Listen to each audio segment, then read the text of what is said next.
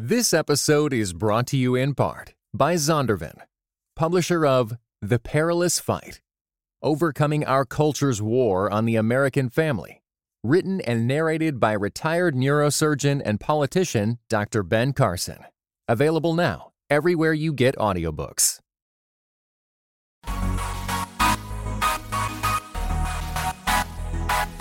Dynamic voices for a diverse church.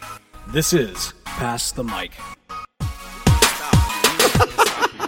Greetings and God bless. Welcome to this special live recording of Pass the Mic in Chicago. And for everyone who's listening to this podcast, can everybody here in this room just give it up and make some noise so they can hear you? Let them know that you're here.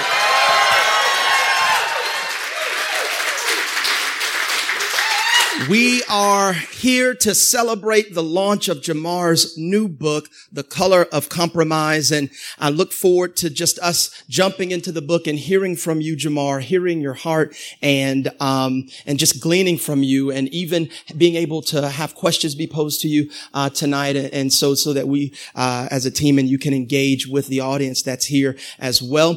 For those of you who, may have missed it, you could submit questions, via Twitter at The Witness BCC. All right. And so there is still time for you to do that. Also, if you have not picked up your copy of The Color of Compromise, please don't miss the opportunity to pick up a copy. And, I'm not too ashamed to say if you know somebody who needs a copy of this book, like, have you ever listened to a message and say, you know what? This message is nourishing my soul, but I know somebody else that needs to hear this. All right, please take the opportunity and give someone this book as well, and it would definitely be an investment worth making. So, Jamar, before we take the time to get into the book, we want to take the opportunity to hear from you and hear your heart and vision as far as what is the witness. Because it's been mentioned a few times tonight. And so for people who are not familiar with the witness and what we're about, what would you have to offer as far as that goes? The tagline says a lot, a Black Christian collective. And so one of the things that we want to emphasize is that we are Legion. It's not just me. It's not just Tyler. It's this group on the team, as well as so many others. And what we're attempting to do with The Witness is to address the core concerns of Black Christians from a biblical perspective, and really more broadly, Black people in general. What that looks like is we are engaging issues of race, faith, politics, culture, you name it, through a biblical lens. One of the things that we're trying very intentionally to do is do this out from under the white gaze. So what that means is a lot of our content early on and a lot of content from Black Christians in certain spaces is sort of filtered or managed, even if inadvertently, by the expectations of white Christians or other white people. And so what we want to do is say, listen, we love our brothers and sisters across the racial and ethnic spectrum, but there is a distinctiveness to the Black experience that needs expression through Christianity and through a Christian lens. And we're trying to do that in a way that's speaking to Black people and not about Black people. And that's always been the challenge. So, it's taken on a lot of different forms. It started with a Facebook page in our living room, and it grew from there to a website where we could post blogs, which is important because as a historian, I like a paper trail. And so 50, 100 years from now, should the Lord tarry, I want people to be able to go back and say, what were Black Christians in the 21st century thinking? And the Witness website gives you an entire log of Black thought, which is diverse. We don't all agree on everything, as you saw with the Black Panther discussion, right? And you have literally hundreds of articles there that serve as resources for the church now, but also a record of Black thought in the future. And then we started the podcast more than 3 years ago now. And that gave us a new way of expressing our thought, a more dynamic way. We're adding more podcasts. Each of you have one now. And what we want to emphasize is it's not just one or two people. There's incredibly intelligent, faithful Black Christians out there with really good things to say. So the New York Times and CNN and Washington Washington Post, y'all talking to the wrong people. You need to be talking to these folks here to get a sense of, what it's like to be Black and Christian in America, how we interact with other religious groups, other racial groups, et cetera, et cetera. So that's a little bit about what we do. Absolutely. Yeah, I am so thankful for The Witness because it fills a much needed void that I think was present, particularly whenever you start talking about activism, whenever you start talking about current events and things that are going on publicly that we need a witness for, that we need a Black Christian witness for. So I am so thankful. So now we're going to get into some questions about the book. So the first question via Twitter is, why did you write this book? Well, I talked a little bit about that. It's two reasons, though, if we can, if I want to delineate. One is theological conviction. So literally from Genesis to Revelation, you have God painting this picture of a wonderfully diverse, multi-hued, multilingual congregation. So Genesis 1:26 through 28 talks about the image of God, all people being made in God's image, which therefore gives them intrinsic dignity and worth. So we honor all life, no matter what skin color you come in, right? No matter what racial or ethnic background or cultural background you come in. So that gives us a foundation. But then in Revelation, he pulls back the curtain of eternity. And God says in Revelation 5:9 and 7:9 that there's going to be people from every tribe, tongue, and nation. And that we're going to be gathered around the throne worshiping the Lamb. And I'm like, God says, let's pray for thy kingdom come. Let your will be done on earth as it is in heaven. So a lot of people understand that to mean we should be pursuing unity in the midst of diversity. And so that's part of the impetus of the book, is that I believe this stuff is in the Bible, actually. The other impetus comes from personal experience. So much of my life has been spent as a racial minority in predominantly white spaces, whether that's school or church or wherever. And my hope in my heart is that any congregation you walk into, you would feel like you're with family. And that has historically not been the case, especially when you're talking about majority white churches. And so I want us to take a good hard look at the ways that Christians in America have reinforced exclusion and marginalization. And I want them to be burdened like I am, both from personal experience and learning from history, to do something now. That's the key.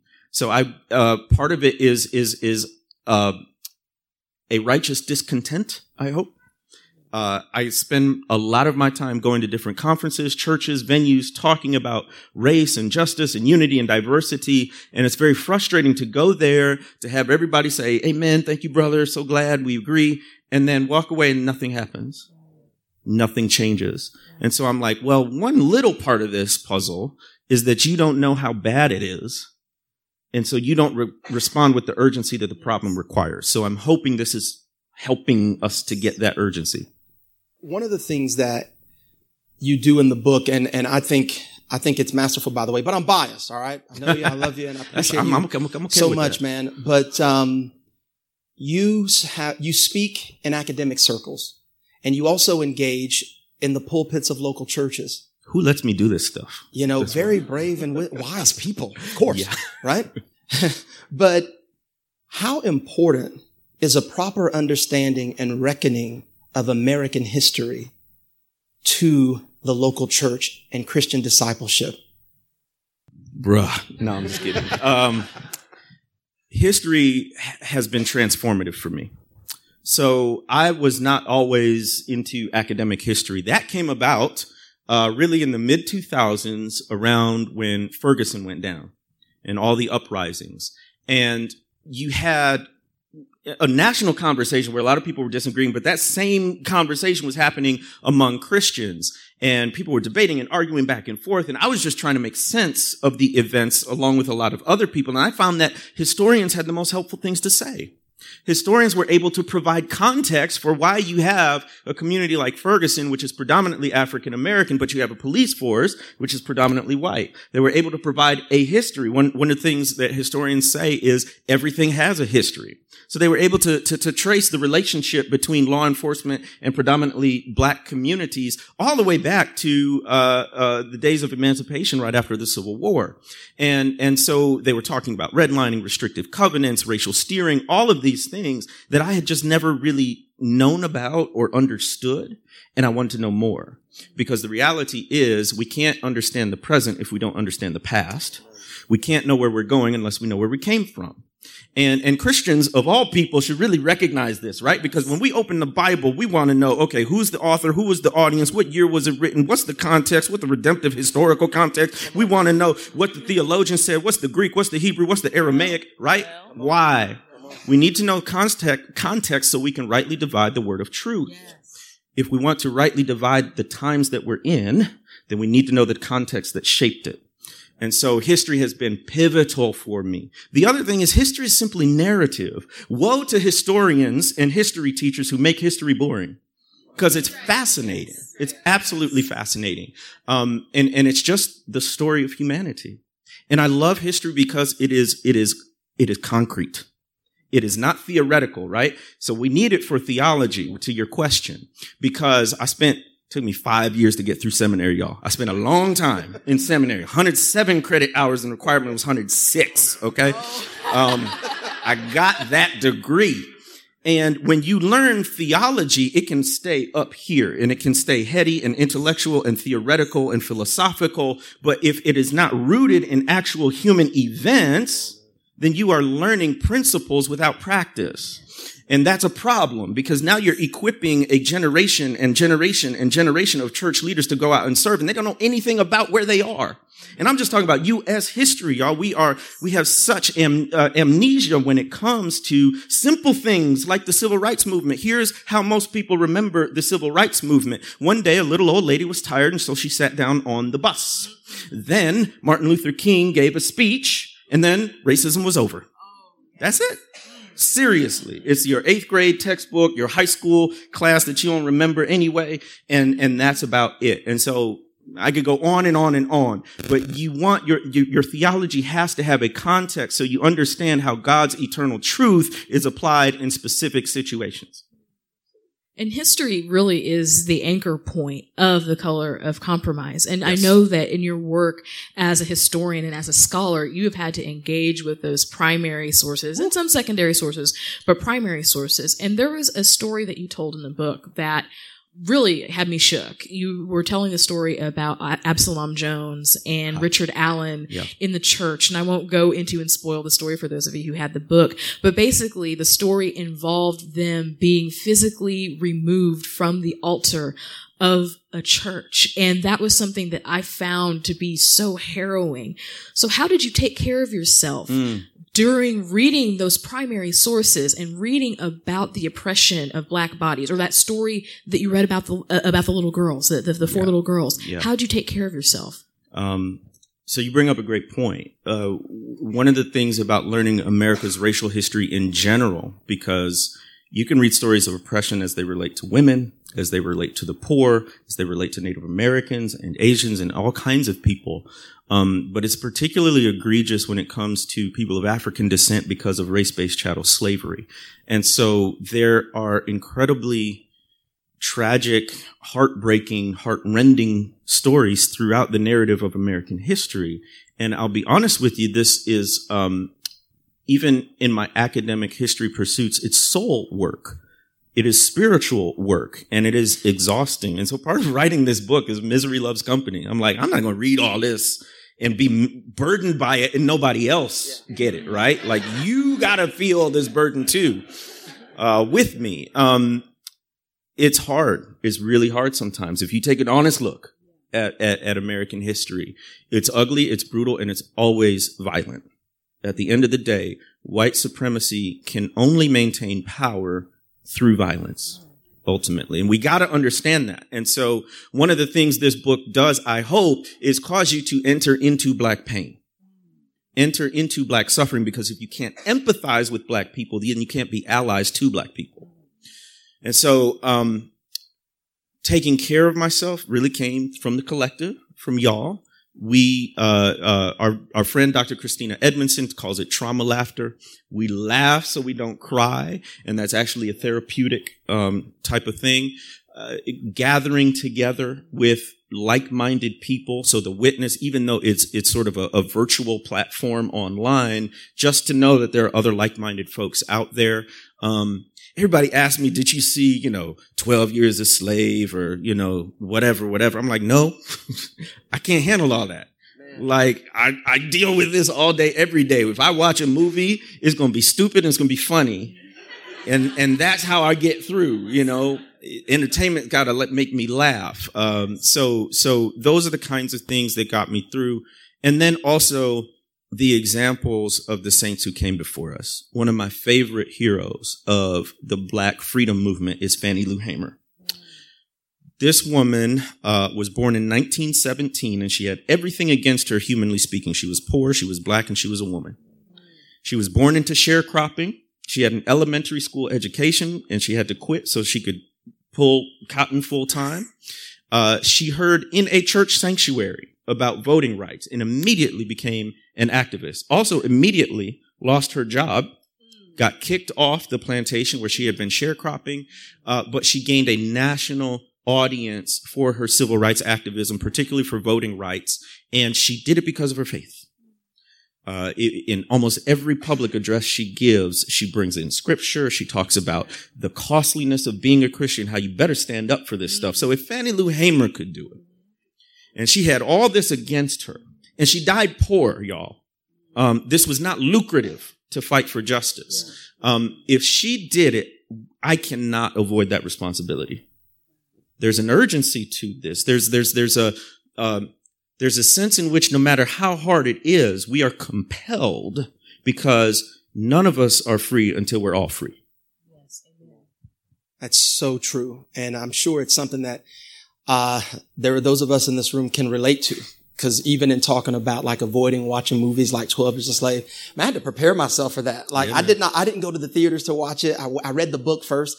Then I thought, okay, now I'm ready to, and it was visual. Yeah. And, and there are certain movies that honestly, I still haven't seen. And so that I could definitely relate to that. In that game. Yeah. One of the things that, you do in the book in laying out a historical survey is you list key moments where the church had opportunities to rise up and confront racism, to do the right thing, to do the righteous thing, the just thing, not just in the eyes of man, but in the eyes of God. And so, sadly, history is littered with missed opportunities. I'm curious to know, what are some of those missed opportunities that stood out to you the most as you were working on this project? One thing we have to realize is that race is a social construction. It's not rooted in biology beyond the amount of melanin that we have. It's certainly not rooted in ontology, the way God created us, that there would be a hierarchy based on skin color. That had to be socially constructed, which means that there was a time when it was still being built, when the cement was wet, so to speak, and that would be in the colonial era. So one of the things that stood out to me as a turning point was in 1667, the Virginia Assembly, a group of white Anglican men, passed a law that said baptism would not confer freedom on a person of African descent, Native American, or mixed race. Right there, you have the confluence of race, religion, and politics. What stuck out to me is this is 1667. So it's 100 years before the Declaration of Independence, 100 years before the Constitution. This issue of race and religion and also politics, when you talk about politics, you're talking about power, that predates the political entity known as the United States, which means there was never a point in our country's history where this wasn't an issue. And that's how far back the problem goes. So that was a big turning point. Another big turning point was the Civil War. If there was ever an opportunity to make real the promises of democracy for all God's people, it was right after the nation waged its bloodiest war over slavery. Don't let anybody tell you different. Heritage, not hate. Well, what was your heritage? It was owning people who look like us. Amen. Okay, it's just what it is. So right after the Civil War, you have this brief moment where black people stood in the sunlight of freedom. We call that Reconstruction from about 1865 to 1877. And all throughout that, there was resistance. But during that time, you had incredible black political participation. You had briefly for a time, a black governor in Louisiana. You had state and U.S. senators. At one point, South Carolina, the state Congress was majority black. And you had folks going out and starting businesses and starting schools and starting hospitals. And it showed for all the world to see that all black people needed was a chance. That chance was ripped away. It was stopped short after just a few years. And the period after Reconstruction, not a lot of people know this, it's called redemption. And redemption is a Bible word. That's a Christian word, and it's a positive word. It's a salvific word. It means God bought us back from the wages of sin and death. And so it's supposed to be celebratory, but in this case, redemption meant the political, cultural, and economic hegemony of white supremacy taking back the South. Redeeming the South. And this is where you get the idea of the lost cause and heritage, not hate, and the Confederate monuments and symbolism going up. So that was another turning point. And then, of course, the Civil Rights Movement was a massive turning point, could have been, for black enfranchisement. Mind you, 1964, the Civil Rights Act was passed. In the late 19th century, there was also a Civil Rights Act that was passed that did essentially the same thing, but they had to pass another law because they weren't enforcing it. And so the same thing is happening over and over again. 1965, the Voting Rights Act is passed, but we are dealing right now in the 21st century with voter suppression based largely along economic, racial, and ethnic lines. And so we've missed opportunity after opportunity after opportunity. But what I'm trying to say in the book is that if race can be made, in some senses, it can be unmade. That things don't have to be this way. And it's up to our generation right now to be part of the change. That's amazing. That is great. So a lot of this book, I feel like, is laying bare the sin that has happened, the sin that the majority culture church has been complicit in. So my question to you is, as you were writing this book, and obviously there was a bit of writing it for the white gaze, or realizing that you were going to be under the white gaze as you were writing this book. How would you suggest that people of color use this book? Like, do we slide it to people? Like, like how do you suggest that we use this book? Because obviously it's informational and It's instructional for our majority culture friends, but how do we use this? I love that you asked that, because number one, being black don't mean you're qualified to talk about race. Amen. It just doesn't. There are a lot of black folk who don't know their own history. Yes. And so number one, I hope this equips people of any race or ethnicity to understand the history of race as it pertains to the American church, black folk included. Don't go popping off at the mouth just because something happened to you one time, right? Like that's part of your experience, but there's a lot more to it. We need to train for this. We need to equip ourselves for this. So I want black folk to equip themselves and not assume that just because their skin is a certain color, they have more knowledge than other folk. Yes, I think we should slide it to people. Slide it to your pastor. Slide it to your seminary professor. Spread this information as far as it can go. But I also think we talked about on a podcast that we recorded today that'll be released soon, so I won't give it all away, but we talked about being not racist, not non-racist, but anti-racist. And black people need to be anti-racist too. Now there's balance there and nuance, right? Because some of it is simply surviving is resistance. Perseverance is protest for racial and ethnic minorities in this country. But there's also a sense in which we need to follow after the Fannie Lou Hamers and the Ella Bakers and the Ida B. Wells and the Frederick Douglasses, who, in addition to persevering and surviving, at great cost to themselves, pushed for collective advancement. And so black people need to get involved in the struggle. Yes. King had very sharp words for other black pastors and churches who refused to get involved in the civil rights movement. We like to think it was all black churches. It wasn't. It was a minority of black churches. Many other black clergy and black Christians actually criticized King because he was moving too fast or he was too much of an agitator. And now we look back on it 50 years and like, okay, he was doing what needed to be done. 50 years from now, how will they look back on you? Many of us say, well, if I was alive in the 60s, the 70s, or 50s, I would have participated in the civil rights movement. Well, there's a civil rights movement going on right now. And so if you aren't participating now, don't say you would have participated back then. So we got to get involved, y'all. Absolutely.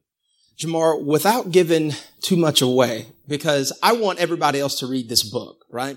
One of the things that you do is you actually lay out a plan of action, which I think it's excellent. It's really effective. It's extremely practical. Yeah. So again, without giving too much away, could you just give a synopsis of some of those action points that even leaving here tonight, there's a direction forward, so to speak, for us to walk by? Like I said, this is a book about the past, but it's really about the present and the future of the church. So I thought it was really important to have at least a chapter on practical solutions. Now, one thing you'll notice about the items proposed in that chapter, and it's the last chapter, is that they focus on systemic and institutional issues. So the evangelical church in America doesn't have a problem with the individual, right? They can conceptualize that, right? And that's a problem because if you think of racism only in individual interpersonal terms, one person not liking someone else, then the solution is, well, let's be friends. Let's go grab a cup of coffee. Let's have lunch. We can even worship together in the same church. But that's not actually getting at the causes that perpetuate racial inequality. And so the solutions I'm talking about pertain to education, healthcare, just the way society's in church. So I'm going to just be honest and say we need to take down these Confederate monuments. Listen. I go to school in a state which still has the Beauregard battle flag, known as the Confederate battle emblem, on the flag. On the flag. Every time I see that, which is frequently, I know that flag is an assertion of who's in charge. And telling me, Negro, what your place is. Even if people talk about heritage, not hate, if you look at the history of when that flag started being used in the 1890s, Mississippi led the way in disenfranchising black people from the vote. Other southern states looked at the Mississippi's constitution and took that on. The flag goes up right as that is happening. Many Confederate statues and monuments. I was just in Greenwood, Mississippi for a book talk. Their downtown building is a Confederate memorial building. They have a 30-foot statue in the center of town, a monument to the Confederacy. That has to come down. If you go to other places like Germany, you will not see Nazi symbols lifted up. It's a crime, actually. But in America, we have romanticized the antebellum South, which was a slave-holding South, and we've literally put up monuments in stone to commemorate it. That sends a constant symbol that we're not beyond those days, and they need to come down. My favorite suggestion, though, is let's make Juneteenth a national holiday. Yes. So I didn't know about Juneteenth till I was grown. But Juneteenth is a mashup of the words June and 19th. It commemorates the day when enslaved people in Texas learned of their emancipation, and Juneteenth stands as the oldest celebration of black emancipation in the country. Now, if we make Juneteenth a national holiday, number one, it commemorates one of the most epochal events in U.S. history. Beyond just the racial history, beyond just black history, this is American history. This was America's bloodiest war, most costly war, and it took a war to finally abolish slavery. So just as a nation, we ought to acknowledge that little event in our past, right? But beyond that, it would be an annual reminder of where we've been, where we are, and where we still have to go. So Juneteenth would remind us that the nation, both Union and Confederate, depended on the enslavement of people of African descent because they produced the cotton in the South. It was used as raw material for factories in the North, exported for money, so the whole country is implicated. And then it would remind us that we're still living in the shadow of slavery in terms of its legacy right now, and it would instigate an annual discussion about how to move forward. It's just like Martin Luther King Jr. Day. So every time that day comes up in January, we're reminded of Dr. King, his sacrifice, the quotes come out, the pictures come out, and it's actually good, right? Even though it gets a lot of sanitized King and all that stuff, at least we remember him every year. So let's make Juneteenth a national holiday so we remember the enslavement, the emancipation, and the continued struggle for black freedom in America. So lots of suggestions like that.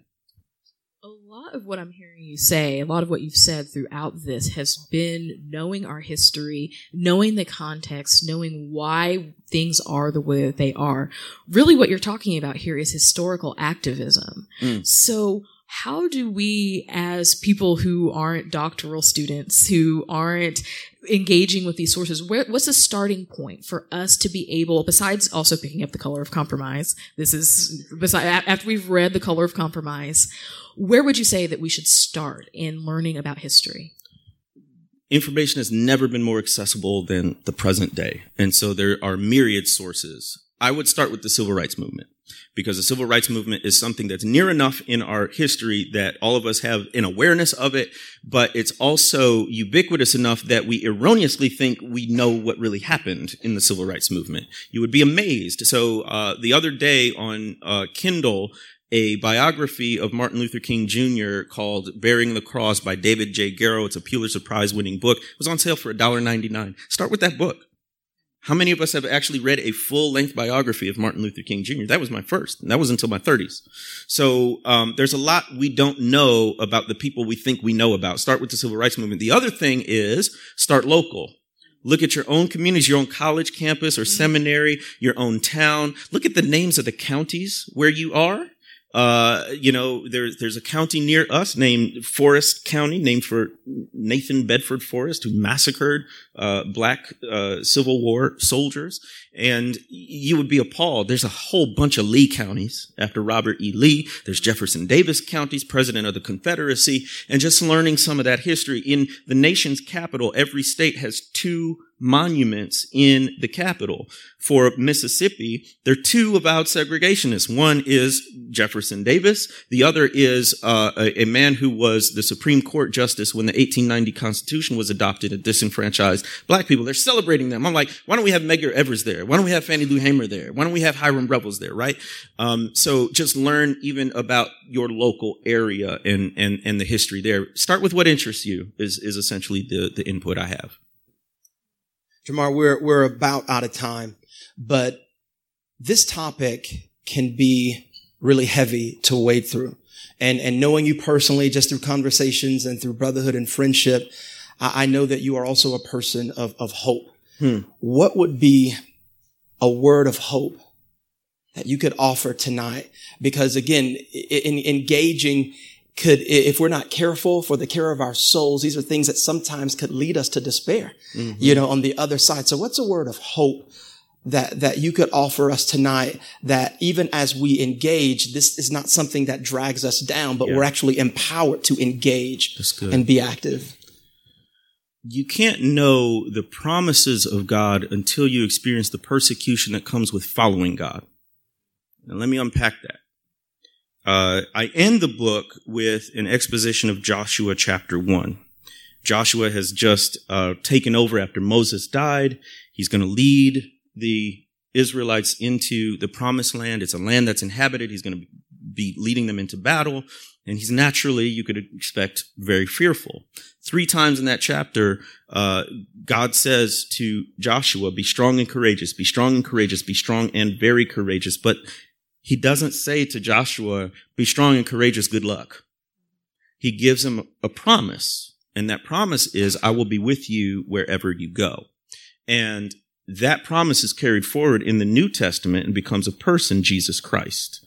And for Christians, for the American church, as you think about pursuing racial justice, I can guarantee you 2 things from experience and from Scripture. 1, there will be persecution. And 2, you experience the promise of God in the person of Christ in a way you've never experienced it before. So you can look online now. There was a pretty positive review given, actually. But if you go to the trash bin that is the comments section, you can see what they say not only about the content of this book, but about me as a person. I haven't read them. I just heard about them. I learned a long time ago not to read this mess. But I have been through, people rescinding invitations to preach at their churches, rescinding invitations to speak at their conferences, friends, I thought, trying to bring me up on charges with the elders because I had a different political view than they did. You will experience that sort of rejection and pushing away, but at the same time, you will begin to experience God's promise that God is with you.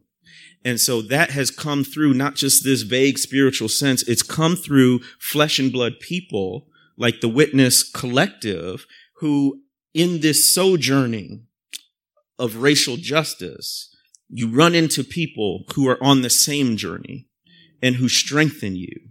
And you get closer to God because you're in the midst of God's struggle. God's struggle and God's will for what should be true on earth about the equal dignity and equality of all people. And it's not until you actually get engaged in that struggle that you can experience the promises of God. And it's sweet. It's so sweet that people would literally die for the sake of loving God and loving neighbor. And I can attest to that. I can testify. I can witness. Amen. Jamar, I just want to say this. We are grateful for you, and we honor you and your family because we know it's not just you alone. Amen. It was a family effort. Yes. It was a corporate sacrifice within your household. Thank you for being obedient to the Lord's leading and doing this project, which is going to nourish the church and lead us. And one of the things that we want to do, Jamar is going to do a book signing and meet and greet here after.